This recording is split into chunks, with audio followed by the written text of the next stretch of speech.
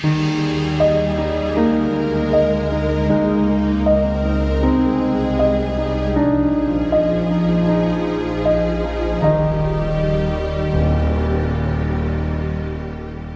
Lord bless you, the Lord keep you. The Lord lift up his countenance over you and be gracious to you.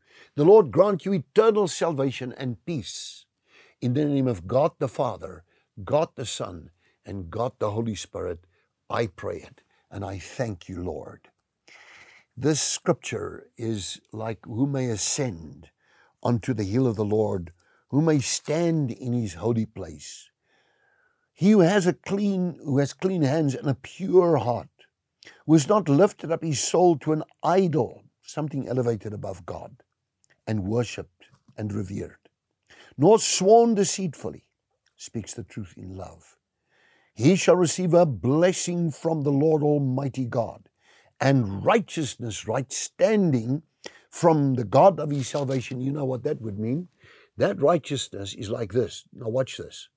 Righteousness is this, that the eyes of the Lord are upon the righteous, and his ears are open to their prayer. Prayer and prayers, both singular and plural. Now, the Lord delights in the prayer of the righteous, but the prayers of the evil is an abomination to him, says the scriptures. So who then may ascend to the hill of the Lord? You have to get a focal point somewhere in this thing. And that is, I need to live as the righteousness of God in Christ Jesus. You know what Philippians 3:20 tells you this? That says our citizenship is from heaven or in heaven, from whence we await the coming of our Lord Jesus Christ, will transform our lowly bodies to become conformed unto his glorious body. So we're going to go, this body is going to be changed.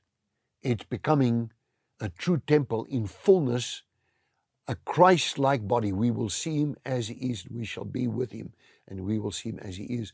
And we are going to be receiving, you've heard that scripture, Philippians 3, verse 20 and on, that you hear that he will transform your lowly body to become conformed unto his glorious body.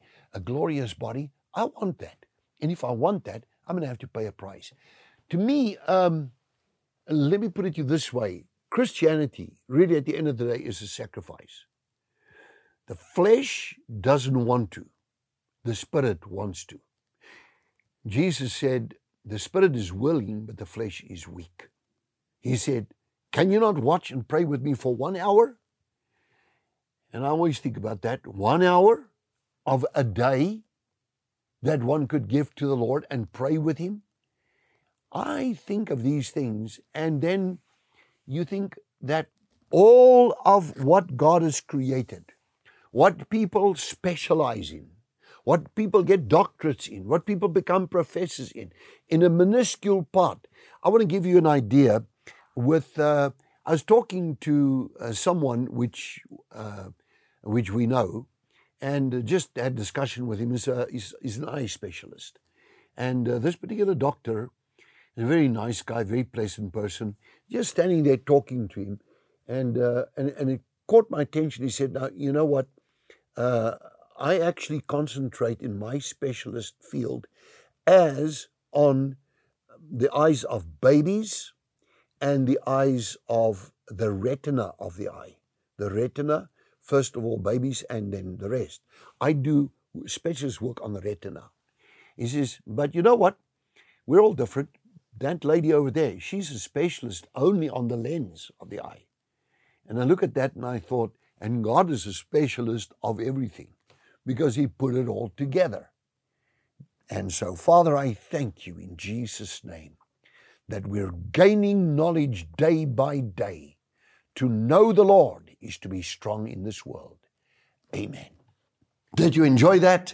We would like to connect with you and share much more with you. Just click on the link below and follow there, and it'll open up a whole world, a whole new experience of great things of God just to bless you. We love you.